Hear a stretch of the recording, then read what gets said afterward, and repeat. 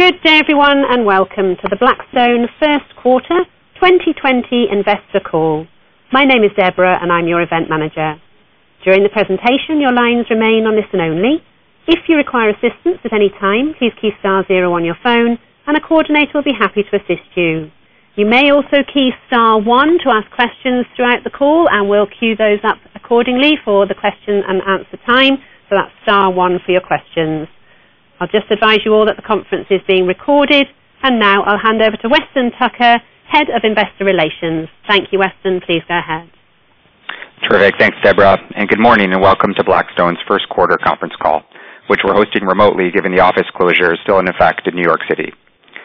Joining today's call are Steve Schwarzman, Chairman and CEO, Jon Gray, President and Chief Operating Officer, and Michael Chae, Chief Financial Officer. Earlier this morning, we issued a press release and slide presentation, which are available on our website. We expect to file our 10-Q report early next month. I'd like to remind you that today's call may include forward-looking statements which are uncertain and outside of the firm's control and may differ from actual results materially. We do not undertake any duty to update these statements. For a discussion of some of the risks that could affect results, please see the Risk Factors section of our 10-K. We'll also refer to non-GAAP measures, and you'll find reconciliations in the press release on the shareholders page of our website. Also note that nothing on this call constitutes an offer to sell or a solicitation of an offer to purchase an interest in any Blackstone fund. This audiocast is copyrighted material of Blackstone and may not be duplicated without consent. So a quick recap of our results. We reported a GAAP net loss for the quarter of $2.6 billion. Distributable earnings were $557 million, or 46 cents per common share, and we declared a dividend of 39 cents to be paid to holders of record as of May 4th. With that, I'll turn the call over to Steve. Good morning, and thank you for joining our call. The COVID-19 pandemic has created a truly unprecedented set of challenges for the global economy, markets, and society at large. The human cost of the crisis has been tragic, and our deepest sympathies go out to those who've lost loved ones. We'd also like to express our sincere gratitude to all the frontline workers in hospitals, EMS, doctors and nurses, fire, police, municipal workers, and everyone else putting their safety on the line to protect others.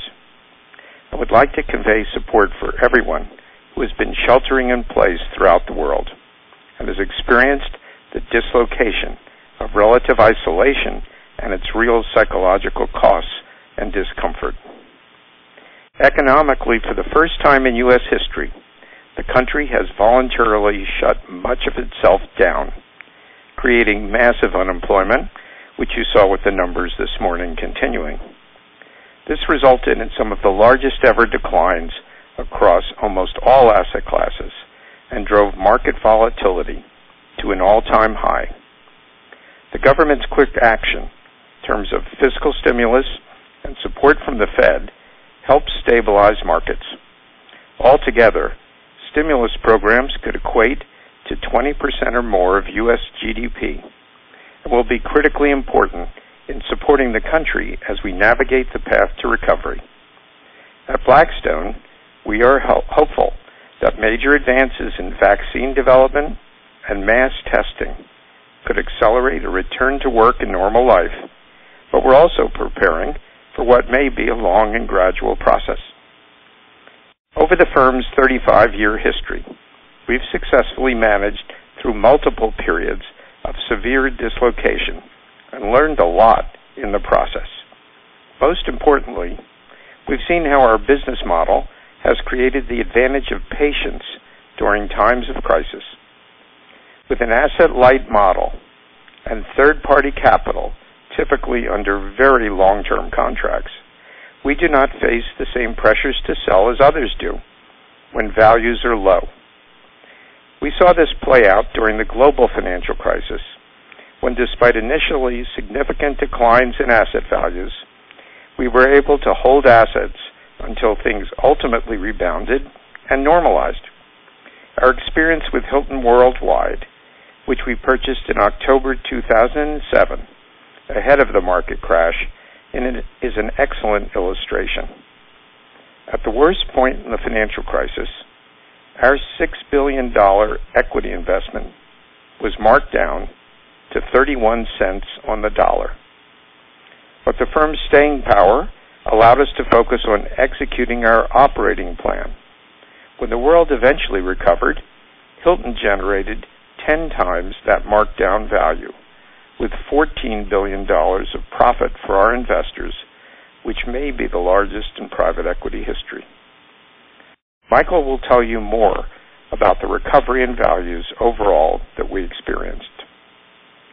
Although the current crisis is much more formidable than the global financial crisis, our firm's operating and financial position is much more formidable today as well.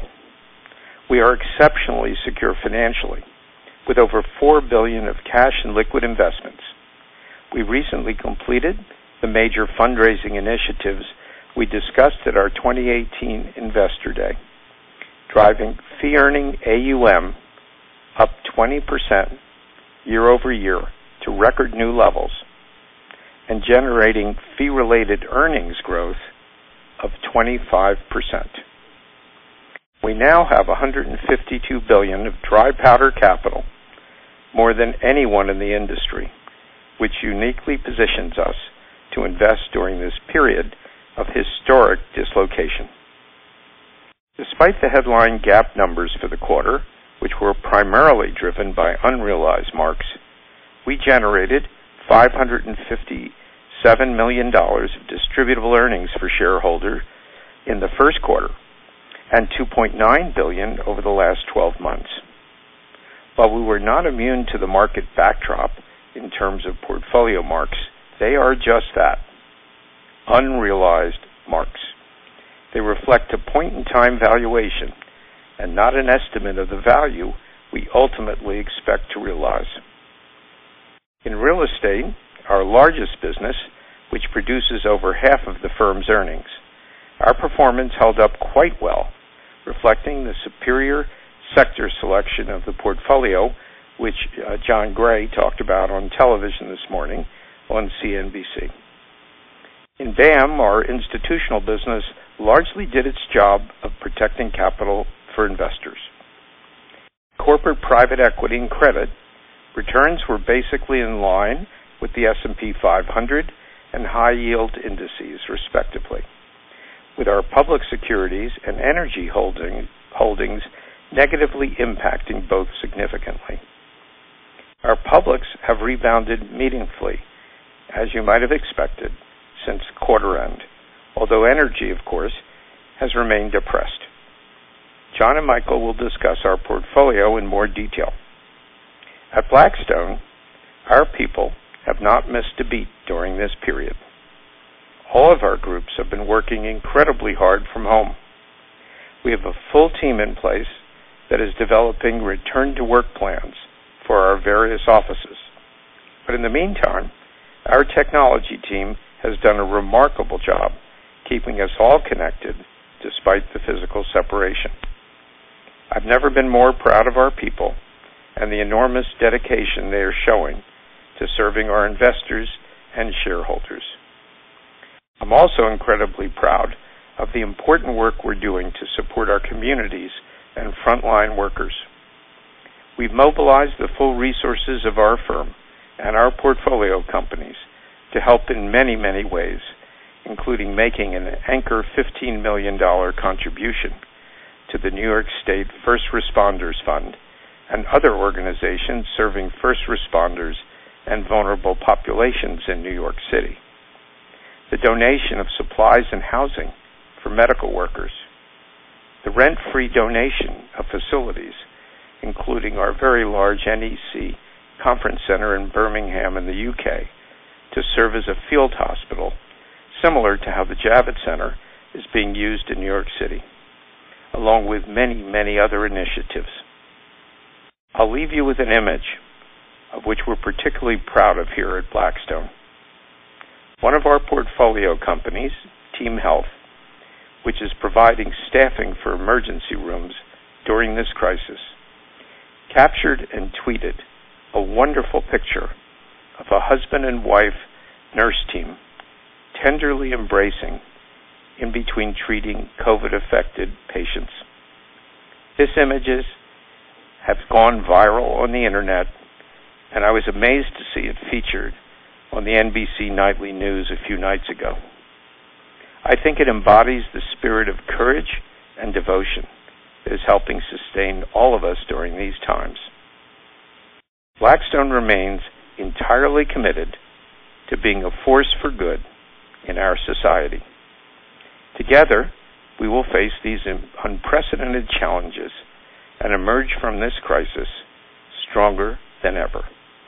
With that, I'll now turn things over to John. Thank you, Steve, and good morning, everyone.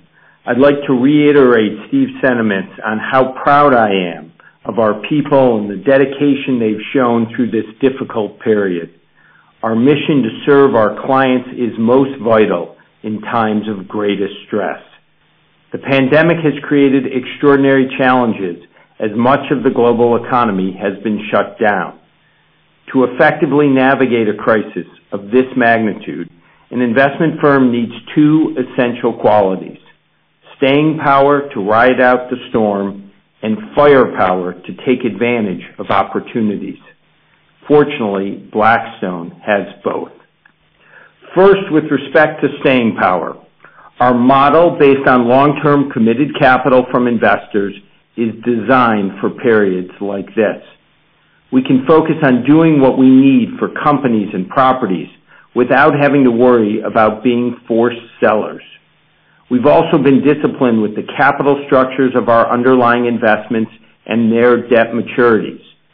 Further, our funds are designed with significant reserves which allow us to support investments even in the most challenged sectors today: energy, hotels, and location-based entertainment, through additional capital where we believe the risk return is appropriate. As we've seen again and again through cycles, strong companies and properties recover and flourish given time. We've also been emphasizing deployment in faster-growing sectors over the past several years, which are showing great resiliency in this environment. Key themes include logistics, life sciences, cloud migration, and online content creation, all of which are holding up quite well and are expected to outperform. In real estate, logistics now represent over 1/3 of our entire portfolio, positioning us well to benefit from the powerful global growth in e-commerce. In private equity, in partnership with our new growth equity business, we recently completed the $3 billion acquisition of Magic Labs, the parent of online dating app Bumble, which is showing tremendous revenue growth in March and April. More volatile markets, nevertheless, do mean that realizations will likely be muted for some time. However, the firm generated $3.6 billion of annual management fees over the last 12 months. The shift towards perpetual capital and recurring fee-related earnings should provide meaningful ballast for continuing returns of capital to shareholders. Moving from staying power to firepower, over the past 2 years, we've raised nearly $250 billion, including 3 funds that were the largest of their kind ever raised: global real estate, European real estate, and corporate private equity. In the first quarter specifically, gross inflows reached $27 billion, including $12 billion in the month of March after markets began their sharp decline, a testament to the trust our limited partners place in us. We held the final close for the European Real Estate Fund, the last of our 4 key flagship funds, which reached an industry record $11 billion. We also raised nearly $5 billion for our second core private equity vehicle, entirely in the last 2 weeks of March, nearly $3 billion for our 4th real estate debt fund, and our new life sciences fund has closed on over $4 billion of its $4.5 billion hard cap. In real estate, the Core Plus platform saw significant inflows in the quarter for the institutional and B-REIT retail vehicle, and overall has grown to nearly $50 billion, up 36% year on year. After reporting greater than $100 billion of inflows for 3 consecutive years, On last quarter's call, we said that inflows could approach $100 billion again this year. Given the market turbulence, we expect fundraising to continue, but now at a slower pace. Longer term, in a world of lower rates, we believe the secular shift to alternatives, and Blackstone in particular, will continue. Investor desire for better returns should be stronger than ever. In the meantime, we have tremendous investment capacity across all of our businesses and are truly in a distinctive position to deploy $152 billion of dry powder. These post-crisis investments should lay the groundwork for attractive future realizations. We're already seeing actionable opportunities appearing from the dislocation, initially in structured credit and liquid markets. Since the crisis began, we bought $11 billion of public equities and liquid debt across the firm and are well positioned to do more. We're also starting to see some rescue situations, although distress takes time to play out. What we're looking for are businesses that are cyclically, not secularly, under pressure. The opportunity to invest in them across various parts of the capital structure should be robust. The breadth of our platform also creates highly unique deal flow. Last week, we announced a collaboration of up to $2 billion with biopharmaceutical platform Alnylam to help accelerate the advancement of RNAi therapies, including a highly promising cholesterol treatment. This was a signature Blackstone deal and represented a partnership between our life sciences team, which invested in a portfolio of royalties, our credit group, which provided a senior secured term loan, and other areas of the firm. As we evaluate investments, maintaining our discipline is imperative. We have to remain clear-eyed about the uncertainties that exist in the world and underwrite a slow recovery. If things heal more quickly, that is upside. We're also being thoughtful about the changes that are likely to follow from this pandemic. Though much of our lives should revert to normal, there will be broad-reaching implications for areas such as e-commerce, remote learning, streaming media, cybersecurity, and so on. Technological disintermediation, which was the greatest agent of change before the current crisis, is likely to further accelerate. In closing, while it would have been hard to imagine the severity of the circumstances the world is facing today, Blackstone remains the partner of choice for our investors to help them weather the storm. Our firm is built to not only survive extreme dislocations, but to ultimately thrive. With that, I'll turn things over to Michael. Thanks, John, and good morning, everyone. I'll begin my remarks with a discussion of financial results, and then we'll review the key drivers of investment performance. I'll finish with the outlook and discussion of the firm's strong financial position. So starting with results, the durability and exceptional quality of the firm's AUM and financial profile is perhaps best illustrated by periods of dislocation. Fee-earning AUM grew 20% year over year to a record $423 billion, as Steve highlighted. The vast majority of our AUM is under long-term contracts with an average remaining contractual life of over 12 years. Total AUM, which reflects the full impact of market appreciation or depreciation, still rose 5% year over year to $538 billion, with $119 billion of gross inflows over the last 12 months, despite $38 billion of realizations. Base management fees grew to a record $910 million, up 20% year over year, in line with the growth in fee AUM. Fee-related earnings continued on the strong positive trajectory outlined previously, up 25% year over year to $468 million. FRE margin expanded 70 basis points in the quarter from the full year 2019 level, and we would expect margins to remain largely stable in this environment. We include all cash operating expenses and fee-related compensation in our definition of FRE.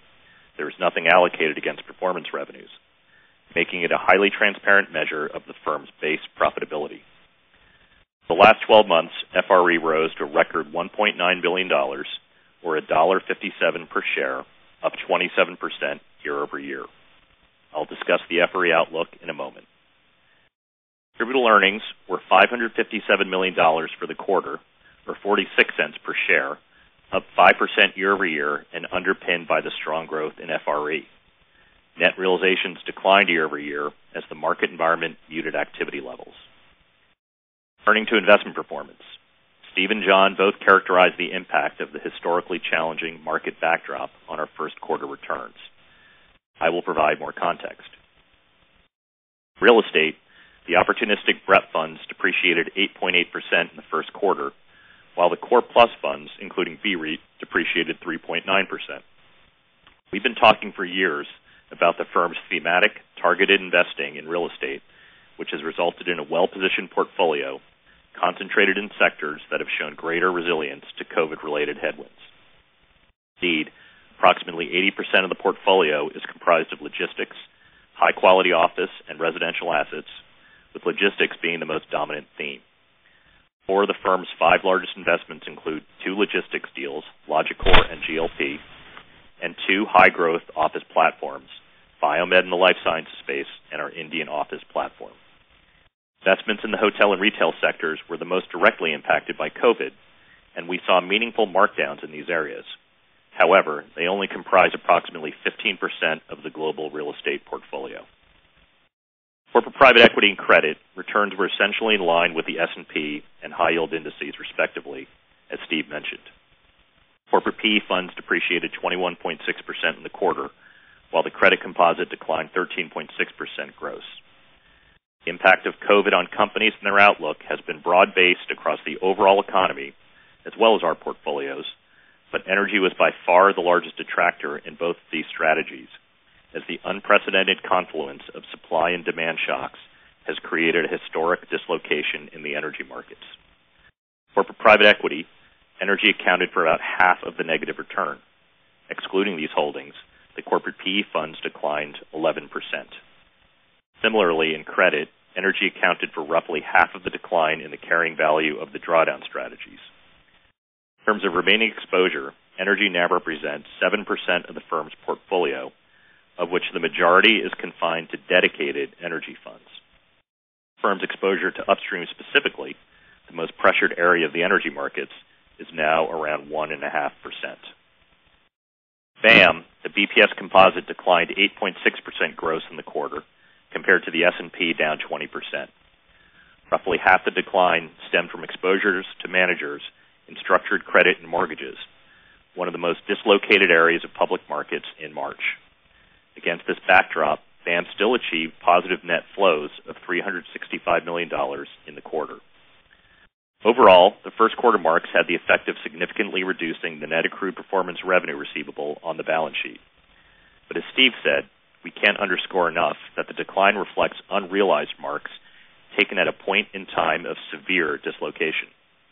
Indeed, at their lows in late March, the S&P was down over 30% for the quarter, high-yield debt and leveraged loan indices down 20%, and high-yield spreads gapped out 1,000 basis points, representing one of the most violent and swift declines in public markets on record.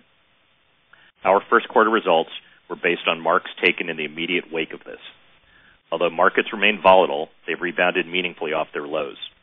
Indeed, in the first 3 weeks of April, our public stocks in corporate private equity have increased 20%. More context, it is informative to examine our experience during and subsequent to the financial crisis. Our flagship funds at the time, BCP 5, BREP 5, and BREP 6, representing $38 billion of total capital, saw values decline to a range of 0.5 to 0.9 times invested capital, far more severe than the situation today, where all of our flagship BCP and BREP funds still reflect meaningful gains. Long-term fund structures enable the firm to focus on executing our operating plans, invest additional capital when needed, and wait for the world to heal. Within several quarters, all 3 funds had moved back into a gain position, eventually achieving multiples of 1.9 to 2.5 times invested capital, in line with or better than the firm's historical average. While past is, of course, not necessarily prologue, our experience following that crisis was a strong recovery in unrealized values over time. Turning to the outlook, while the overall effect of the current environment will be to slow realizations, very importantly, our momentum in FRE remains strongly positive. In terms of key drivers, all 4 of the flagship funds are now raised and activated, producing a 50% year-over-year increase in fee-earning AUM for private equity and a 38% increase for real estate. The final fund to launch, BCP 8, was activated at the end of February and is now in its 4-month fee holiday with full onset of fees in the third quarter. In terms of FRE, we previously discussed a path of $2 per share, including achieving greater than $1.70 in 2020. Despite the significant dislocation in markets, we remain confident in achieving these targets. I will close my remarks today with a comment on the firm's financial condition and our position of strength. Our capital-light model results in a highly liquid balance sheet for the firm, with over $4 billion of cash in corporate treasury assets and a very long-lived capital structure. The average debt maturity is over 14 years, with no maturities before 2023, and an average after-tax cost of under 3% on fixed-rate debt. We have minimal net debt overall, representing less than 1% of the firm's enterprise value. Our version of a fortress balance sheet protects the firm in difficult environments like the one we are experiencing, the staying power that John described, and provides ample support for the firm's offensive firepower. Coupled with the upward trajectory of FRE, we are well positioned to continue returning significant capital to shareholders. With that, we thank you for joining the call and would like to open it up now for questions. Thank you. So it is just *1 to ask any questions, but we do straight away have a question from Michael Cyprys from Morgan Stanley. Thank you, Michael. You're live. Great. Thank you. Good morning, guys. As we look across the landscape today, we have a lot of states that are having some large budget shortfalls, some headlines around potential state bankruptcies or even at municipalities. The federal government's taking on some very large deficits. I guess just given that environment, how concerned are you with that? What sort of implications could stem from that? And how do you see this all impacting or having impact on inflation and tax rates as you look forward over the next couple of years and broadly the investing landscape? Hi, Mike. I guess I'd say a couple things. We believe our investors will honor their commitments. The pension funds have large pools of capital. They not only have alternatives, they also have big liquid pools of assets. We saw in the last crisis when equity markets went down 56%, our investors all met their commitments. So that is not something we're focused on. In terms of the fiscal strains at the state and municipal levels, that does exist. And I do think it's one of the things we've been talking about, that tax rates could very well go up in response given the large costs here, and that's something you have to think about in terms of geographic impact. And then on the inflation front, I think that's the unknown. I mean, we have globally printed a lot of money, created a ton of fiscal stimulus. Right now, in the near term, we're in a highly deflationary environment because there's very little demand for any product and other than necessities. But the question is really, when you look out over time, will that change as a result of this big stimulus? I think that's hard to say because there are demographic forces. There's an awful lot of debt out there. And so I'm not sure I necessarily subscribe to the idea that we're going to have super high levels of inflation. But I think in the near term, I think what's likely is interest rates and inflation will stay low. And one investment implication of that is more stabilized assets could see a stronger bid, just like bonds at very low rates. Assets that are perceived as safe could see actual multiple expansion. So there's a range of factors, and I still think we have to digest some of them. Great, thanks. And do I get a follow-up, or should I get back in queue? Hey, Mike, we're going to try to limit it to one question first time around, and if you have a follow-up, please come back into the queue, just given the number of analysts dialed in. Yep. Thank you. Thank you. You now have Craig Siegenthaler from Credit Suisse. Thank you, Craig. Thanks. Good morning, everyone. Morning. I wanted your perspective on how the fundraising function has been impacted by restrictions on travel? And also, what have you been experiencing from the denominator effect as some clients, and not all of them, but maybe some of them, have become over-allocated to alternatives with the public equity market correction in March? So, Craig, I'd start by saying the first quarter was pretty remarkable in the sense that we raised $27 billion, and $12 billion of that was raised in March during this sharp decline, which sort of reflected, as we said in the comments, the strength of the relationship we have with our customers. Probably the best example was our core private equity business. We were raising our second fund, and we raised all $5 billion in the last 2 weeks of March. So even given the logistical challenges, we were able to get that done. That being said, not being able to travel, some funds do have an impact here of a denominator effect. I've been talking to all of our big LPs, and so they do have to pause. Some retail investors, we've seen a slowdown in that channel. And so I think overall we expect a slowing of the level of activity. That being said, a number of our customers are sort of still open for business, and that's the reason why I still think we'll have a healthy year for fundraising, but not the pace we were expecting certainly 6 weeks ago. Thank you, John. Thank you. Our next question now from Chris Harris, Wells Fargo. Thank you, Chris. Thank you. For your investments that are more exposed to the effects of this downturn, how are you working to bridge the current environment in which revenue is really impaired to some period in the future when revenues come back? And then related to that question, how are you preparing for the prospect of the shutdown lasting longer than perhaps just a few months? So that's a great question. As you can imagine, we're spending enormous amounts of time with all our teams looking at the most impacted businesses and figuring out two fundamental questions. One, really your second question, which is what does the liquidity profile look like under sort of a base case and a longer shutdown case? And do we have enough capital to get to the other side? And then when do you get back to sort of more normalized 2019 levels of, call it, revenue and EBITDA? And I would say we're cautious in our underwriting. We're assuming that 2020, for most of the impacted businesses, is going to be a very tough year, that they will reopen in the second half of the year, but revenue levels are going to be down pretty significantly. And then we start to have a recovery as we move into 21, 2, and 3. And each business is a little different depending on the geography.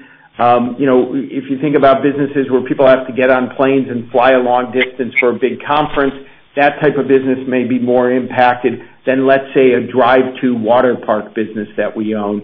And so there's no one-size-fits-all. But this is critical in thinking about capital, and particularly as we think about, in some cases, putting in additional capital to support a business.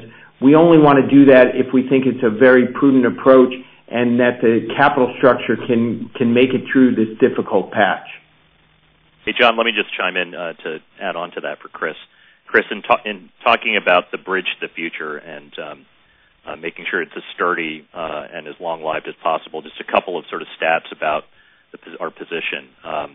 Our portfolio companies, private equity, real estate throughout the firm, we've obviously spent a number of years taking advantage of the capital markets to make sure we had the most flexible capital structures and longest-lived capital structures possible. So, for example, from a maturity standpoint, a near-term maturity standpoint, across all of our private equity and real estate holdings, in aggregate, they have in 2020 about 1% of their overall debt structures maturing, and only about 2.5% in 2021. So about 3.5%, a very small percentage of their overall sort of debt capital structures coming due in the next couple years.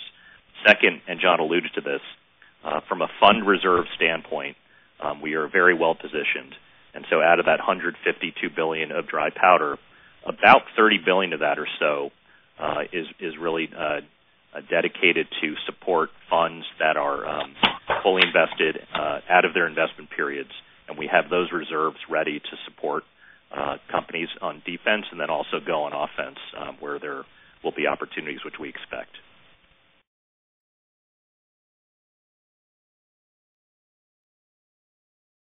Okay. Great. Chris, happy to move on, or sorry, Chris? No, please go. Please move on, Deborah. Thank you. Thank you so much. So we now have Bill Katz from Citigroup. Thank you, Bill. Hey, good morning. It's Ben Herbert on for Bill. Thanks for taking the question. Just wanted to follow up on the FRE margin discussion. I heard the comment that you expect it to remain stable in this environment, but thinking about kind of the progression with the $1.70 and $2 guidance, and then kind of offsetting impacts of slower fundraising, but fewer realizations maybe, just kind of help us bridge, I guess, kind of that margin progression 2020 into 2021. Sure, Ben. It's Michael. Look, I just, and you guys have seen this movie before with us,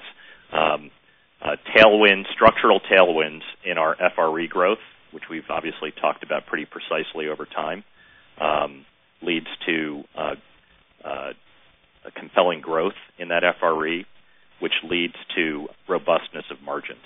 So with 20% fee-earning AUM growth in this quarter, 25% FRE growth, and that healthy outlook for the year that I underlined, aligned with that will be again stable margins and a very good position on that front. Okay, thank you. Okay, thank you. So now we're moving to Alexander Blostein from Goldman Sachs. Thank you, Alexander. Great. Good morning. Thanks, everybody. I wanted to follow up on the discussion around just the valuation of the portfolio companies. Understanding, obviously, there's a lot that goes into it, so it's kind of hard to generalize. But looking across private equity and real estate, could you guys talk a little bit about what's DCF and more model-based versus kind of comps and sort of public marks? And more importantly, what's sort of embedded in terms of macro outlook in your current marks? And any sort of stress scenario analysis you guys could share with us would be super helpful in terms of if the recession were to last longer or if it was deeper, where the marks could go relative to what's baked in today. I know it's hard to kind of dissect to be super specific, but hoping to get you some sensitivities. Thanks. Sure. Just to sort of frame it, and you guys are, I think, pretty familiar with our process and methodology, which is, long-standing. We generally use DCF valuations across our private holdings and private equity and real estate across the firm. So model-based, bottoms-up, investment by investment, with both a short and medium and long-run view, which we revisit every quarter on a bottoms-up basis. We use that process to arrive at fair value for privately held companies in accordance with GAAP. We also engage third-party firms in the valuation process. And then alternatively, our public positions, of course, get marked according to the screen, so to speak. That process was consistent this quarter, absolutely consistent with our past approach. Again, bottoms-up, investment by investment approach, obviously in a very sort of dynamic environment.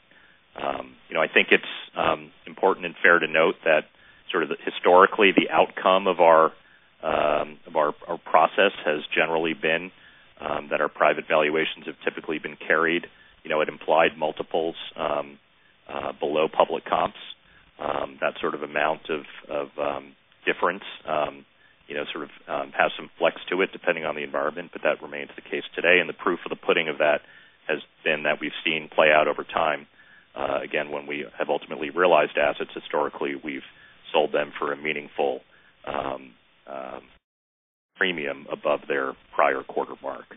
So that's a kind of framing of how it's worked in the past and how it's working currently. Obviously, we had to apply that same very micro bottoms-up granular approach in the context of this dynamic environment with sort of taking into account what's the outlook. We went obviously sector by sector. It differs for different sectors. And as John said, just to close out the answer in his remarks about how we're thinking about underwriting deals, with an appropriately cautious view of the timing and shape of recovery, we certainly applied that to our valuation process. Thanks, Alex. Okay, ready for the next one. This is Glenn Shaw from Evercore ISI. Thank you, Glenn. Hi, thanks very much. Where to go? Okay, let's go with commercial real estate specifically. I heard your comments loud and clear about logistics and the last mile of e-commerce and apartments and the good stuff across real estate. I'm a believer. Can we talk about we're going to be in a world that has high unemployment, low GDP, or negative GDP for a while, disrupted economies, and then of course certain sectors will have bankrupt companies and empty space and the work from home thing. So I'm curious what goes into your mindset about how that part of the real estate world changes and how your portfolio deals with that. It goes into just how you expect real estate to evolve over the next bunch of years. Thanks. Yeah, Glenn, I think it's a good question.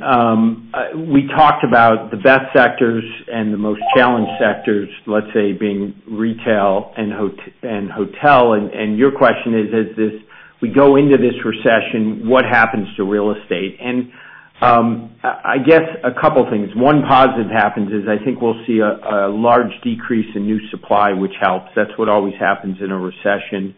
The other thing is you can look at the past. So, more traditional asset classes, apartments, warehouses in the last downturn, saw mid to high single digit declines in sort of same store cash flows.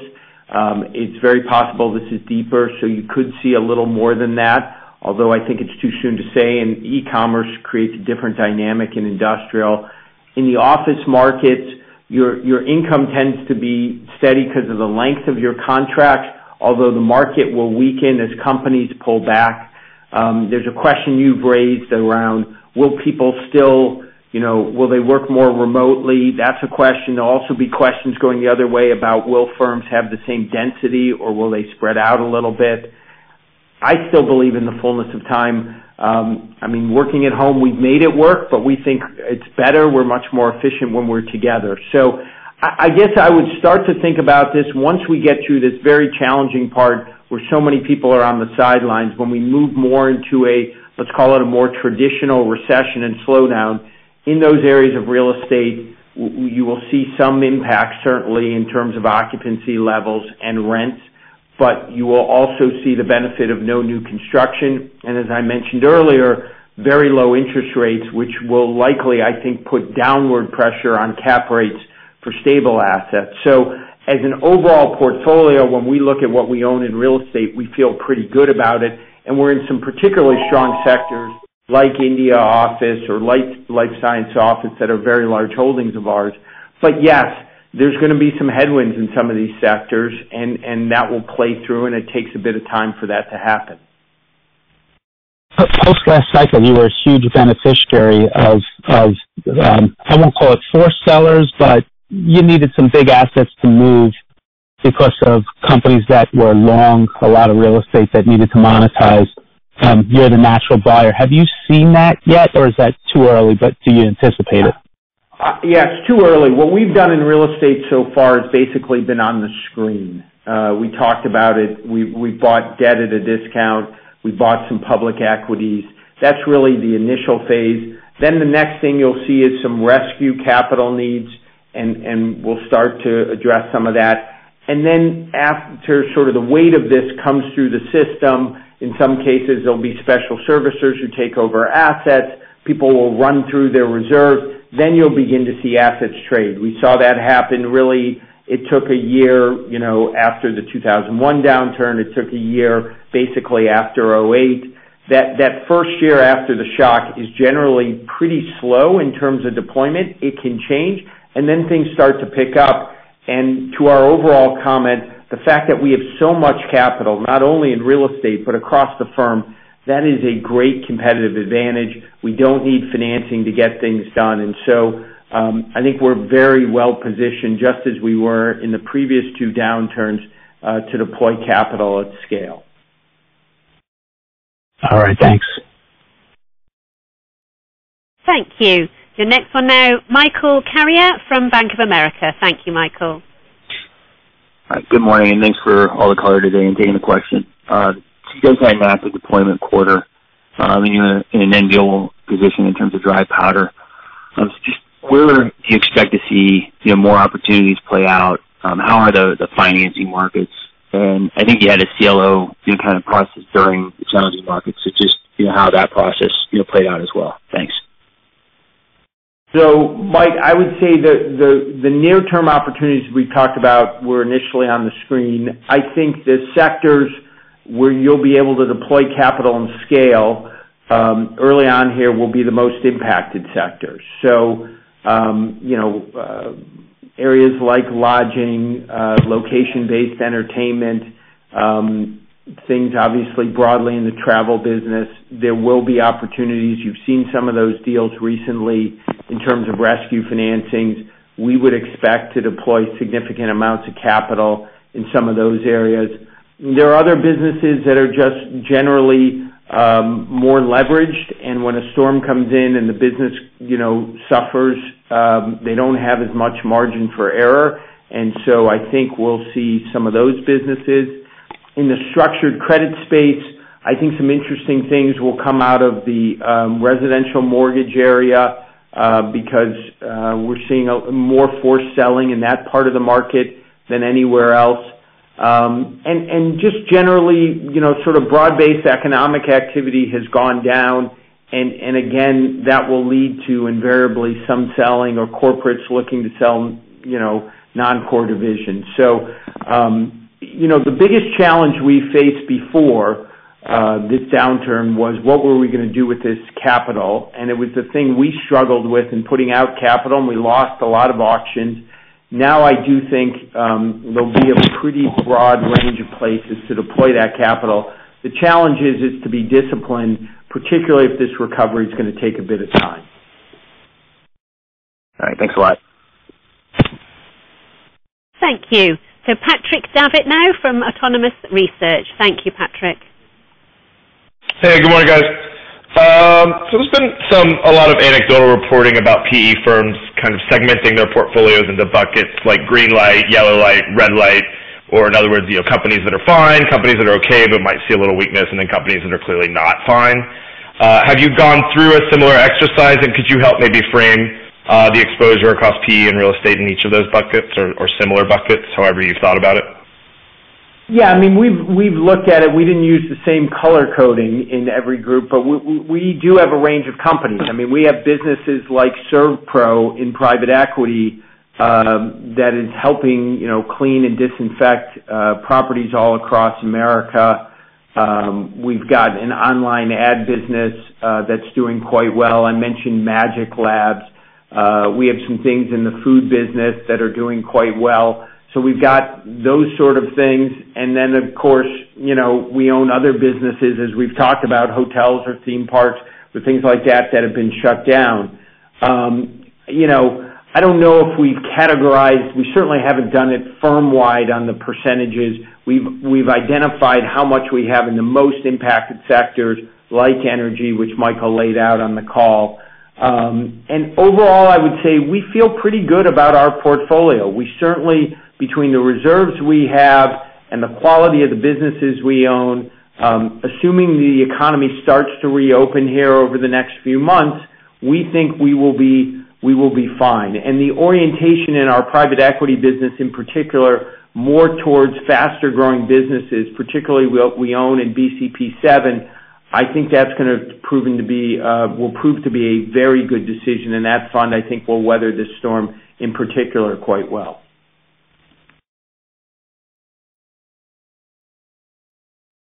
Okay, Patrick. Thank you. Thank you, Patrick. So we're now Jeremy Campbell from Barclays. Thank you, Jeremy. Hey, thanks.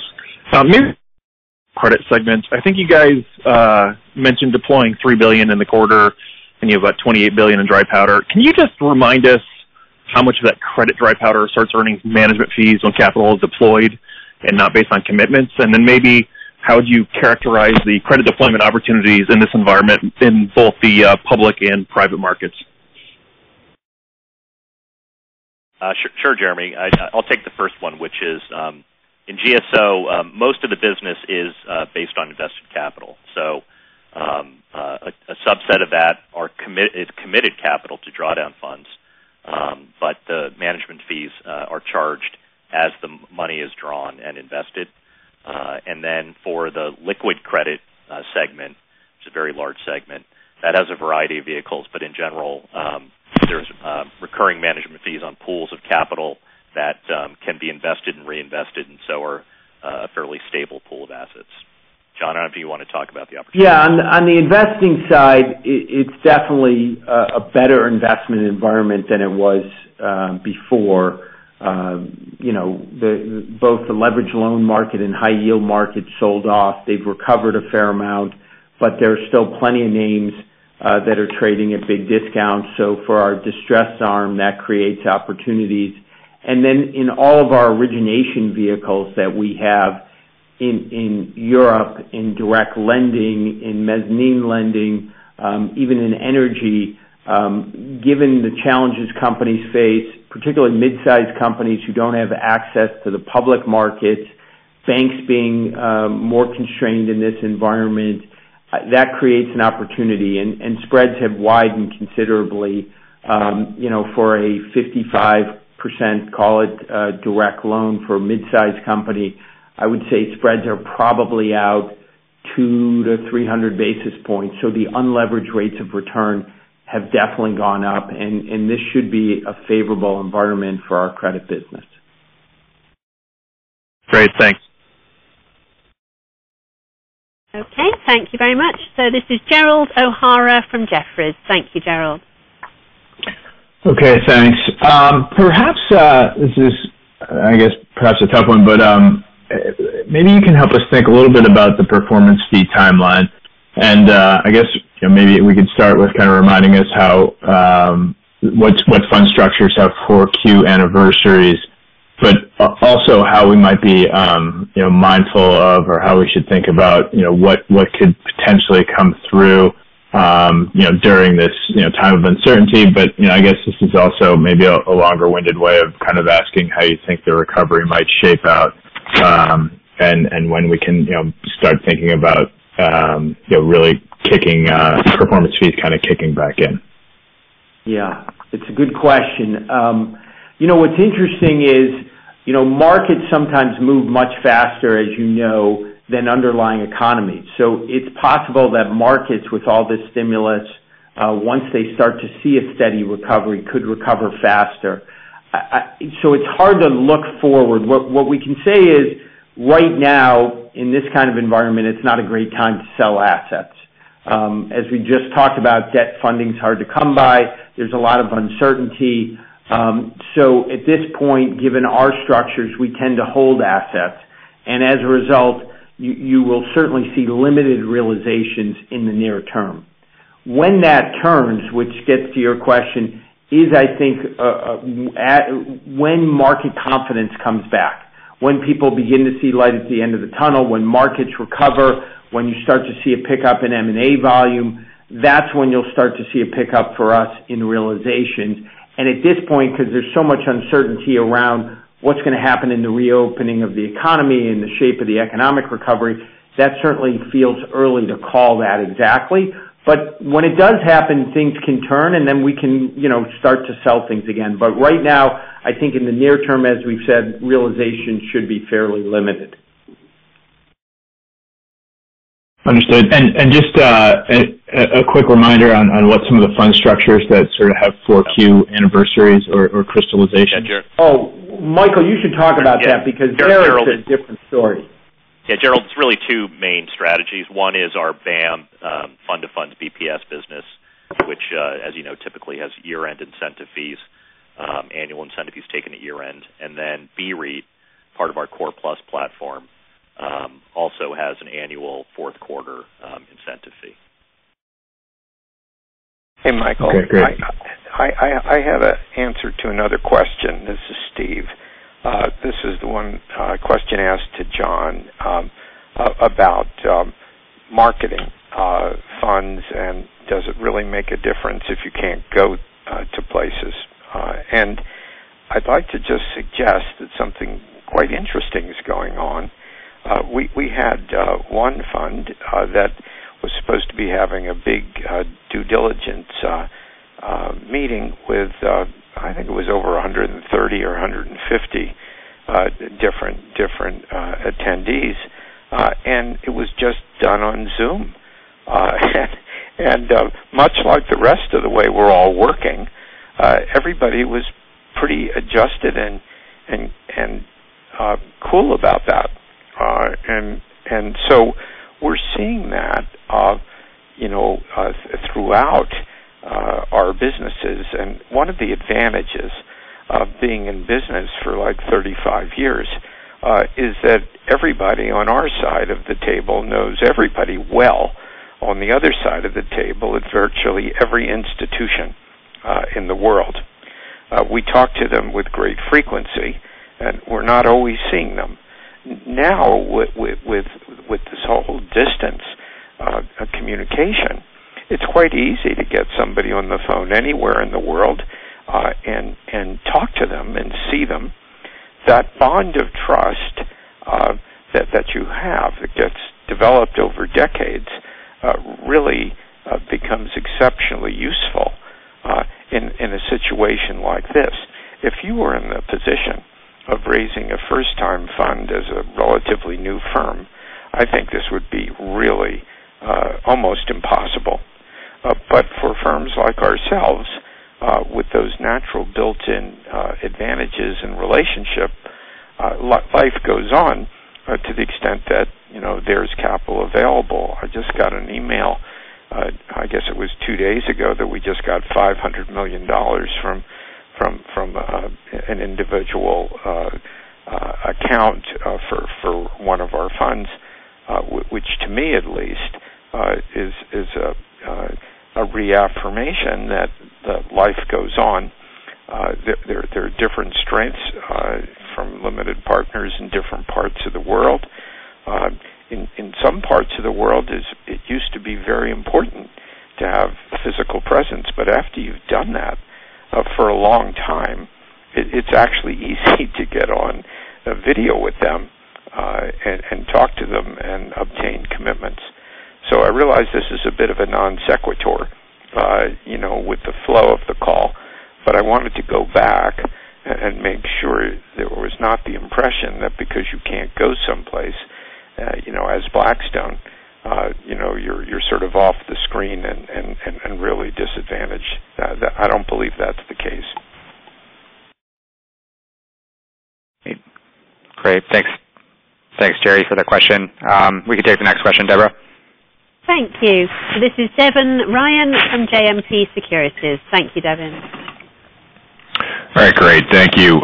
Most questions have been asked here. But just had one on the potential for acquisition opportunities at the firm level. We've obviously seen an abrupt drop in asset prices. I think that's impacting virtually all types of asset managers here. And so I'm just thinking that maybe this is a catalyst for firms that had a strategy, were trying to scale as a standalone, just saying, maybe now's time to throw in the towel or partner with a bigger, more experienced firm. And so I'm just curious if you're seeing anything at this point, and whether you would expect that there might be some opportunities that actually come out of this for Blackstone at the firm level.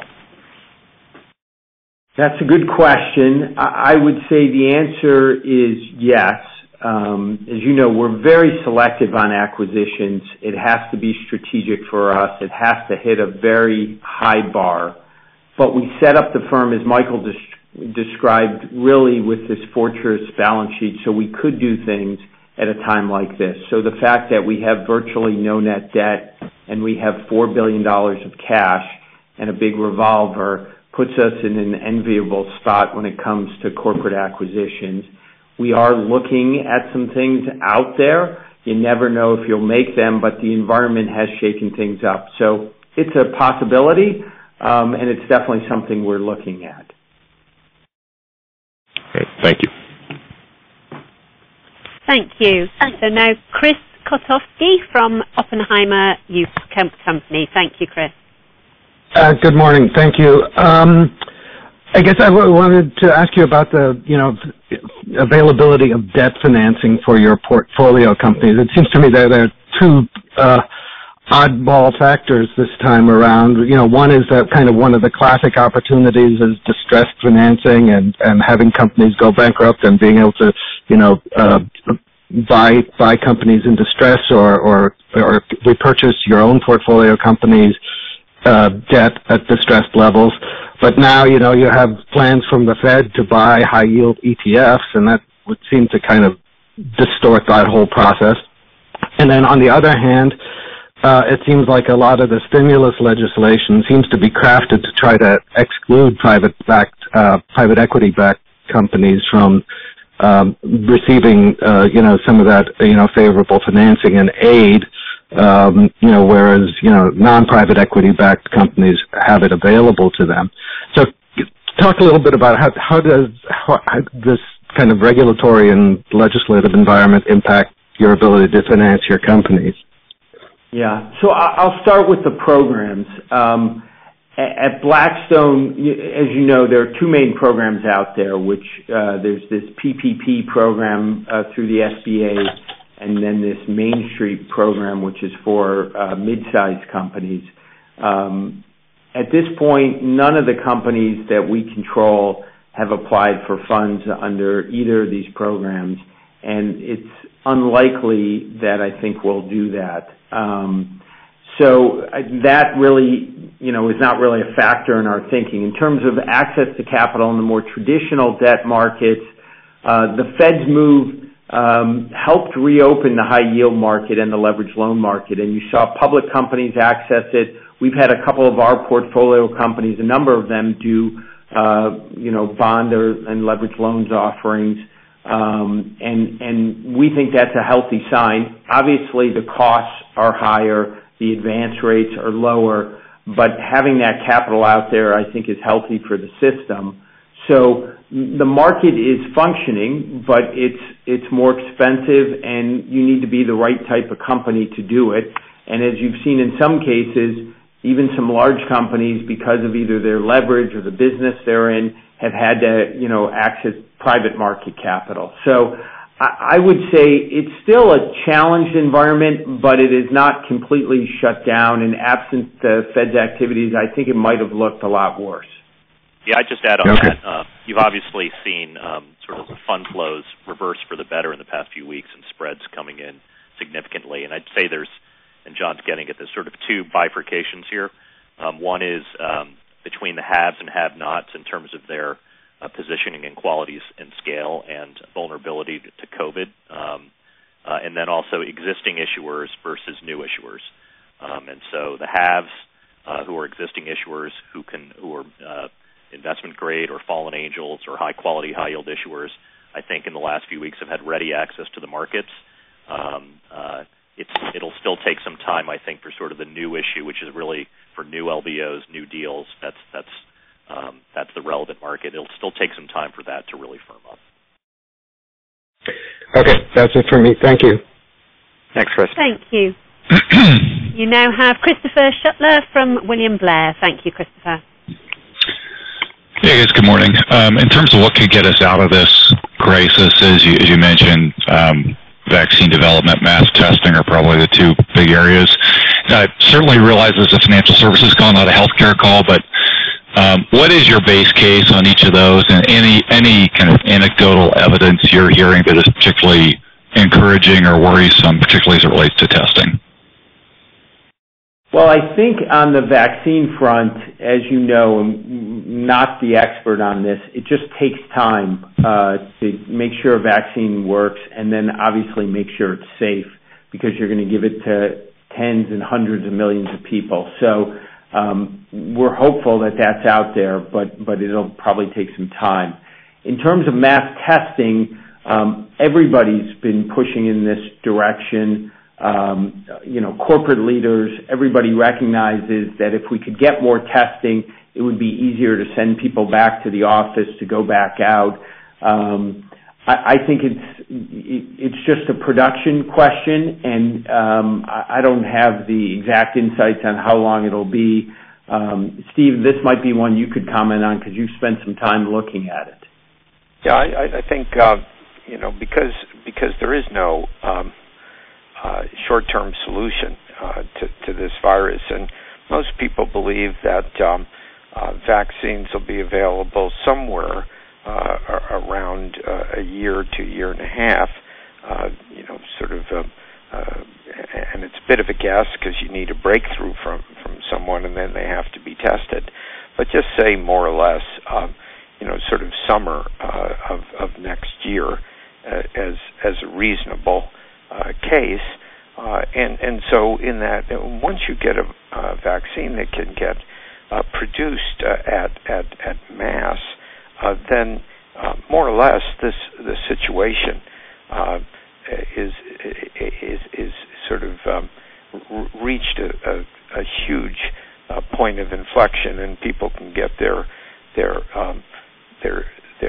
vaccine, their shot, and then they're not scared to be interfacing with everybody else, and life can normalize very, very quickly. So in the interim, the best way to make people comfortable is to have testing sufficient so that you know that the person to your left and your right is okay, and you're not going to get sick. And the only way to do that, more or less, other than distancing yourself from them, which is a little unpredictable, is to test people sufficiently that they know that they're okay, and without going into all the medical types of stuff of how long the incubation periods are, because just testing sick people is one way to go, but there are many people who are asymptomatic who can infect you anyhow, and they will test positive if you test them. So when you talk about mass testing, you're moving into the zone where you're testing lots and lots of people, so that you get that sense, because it's true that everyone around you is really in the clear, and the people who test positive are asked to go home and isolate themselves. It's a pretty simple concept, and the only question is, how do you stand that up, and who's in charge of that?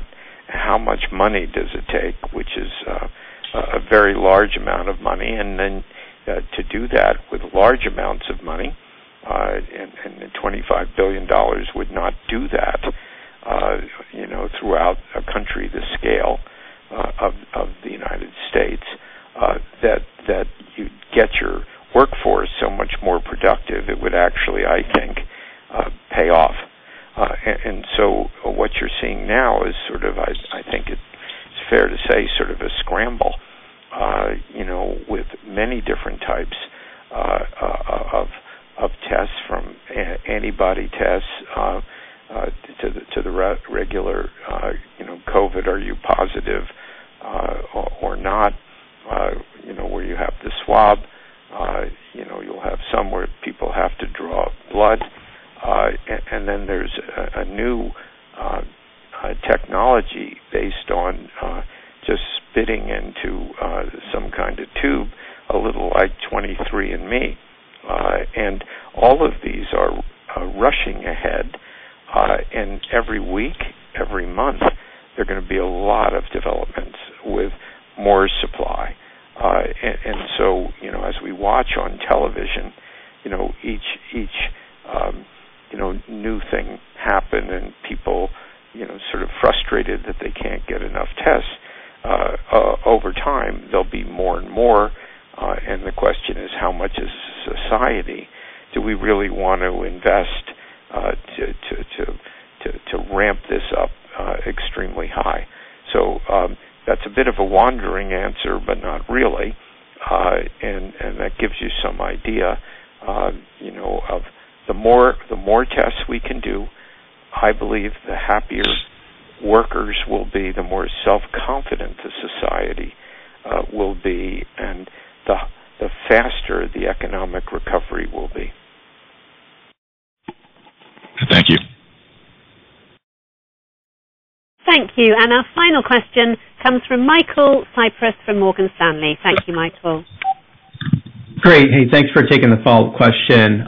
Just maybe on some of the dislocations that we've seen, the oil market dislocations come as a big surprise for many, particularly the extent there. Just curious your views on where we could see other dislocations or risks emerge in the coming months. And is it negative rates in your view? Is it depression? What are you tracking in this regard, and what are some of the biggest risks out there in your view?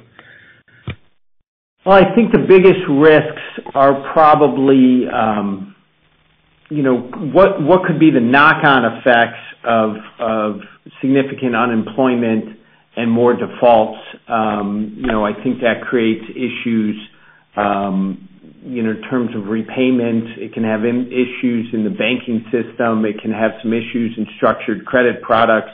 Those things that are sort of the next level when people are unemployed and companies get into trouble. And so I would say, though, Mike, that once the economy reopens and we're sort of moving back towards business, I think the systemic risk goes down a lot.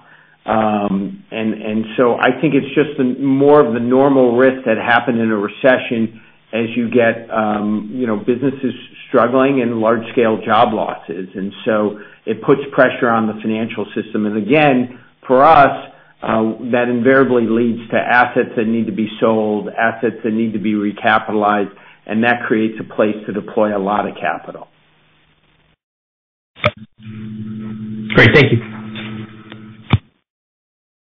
Thank you, and we'll just turn back now to Weston for some final comments. Thank you, Weston. Terrific. Thank you, everyone, for joining us this morning, and look forward to following up after the call. Okay, Weston, everyone, all the speakers, thank you. That concludes your conference call for today. You may now disconnect. Thank you for joining, and do all take care.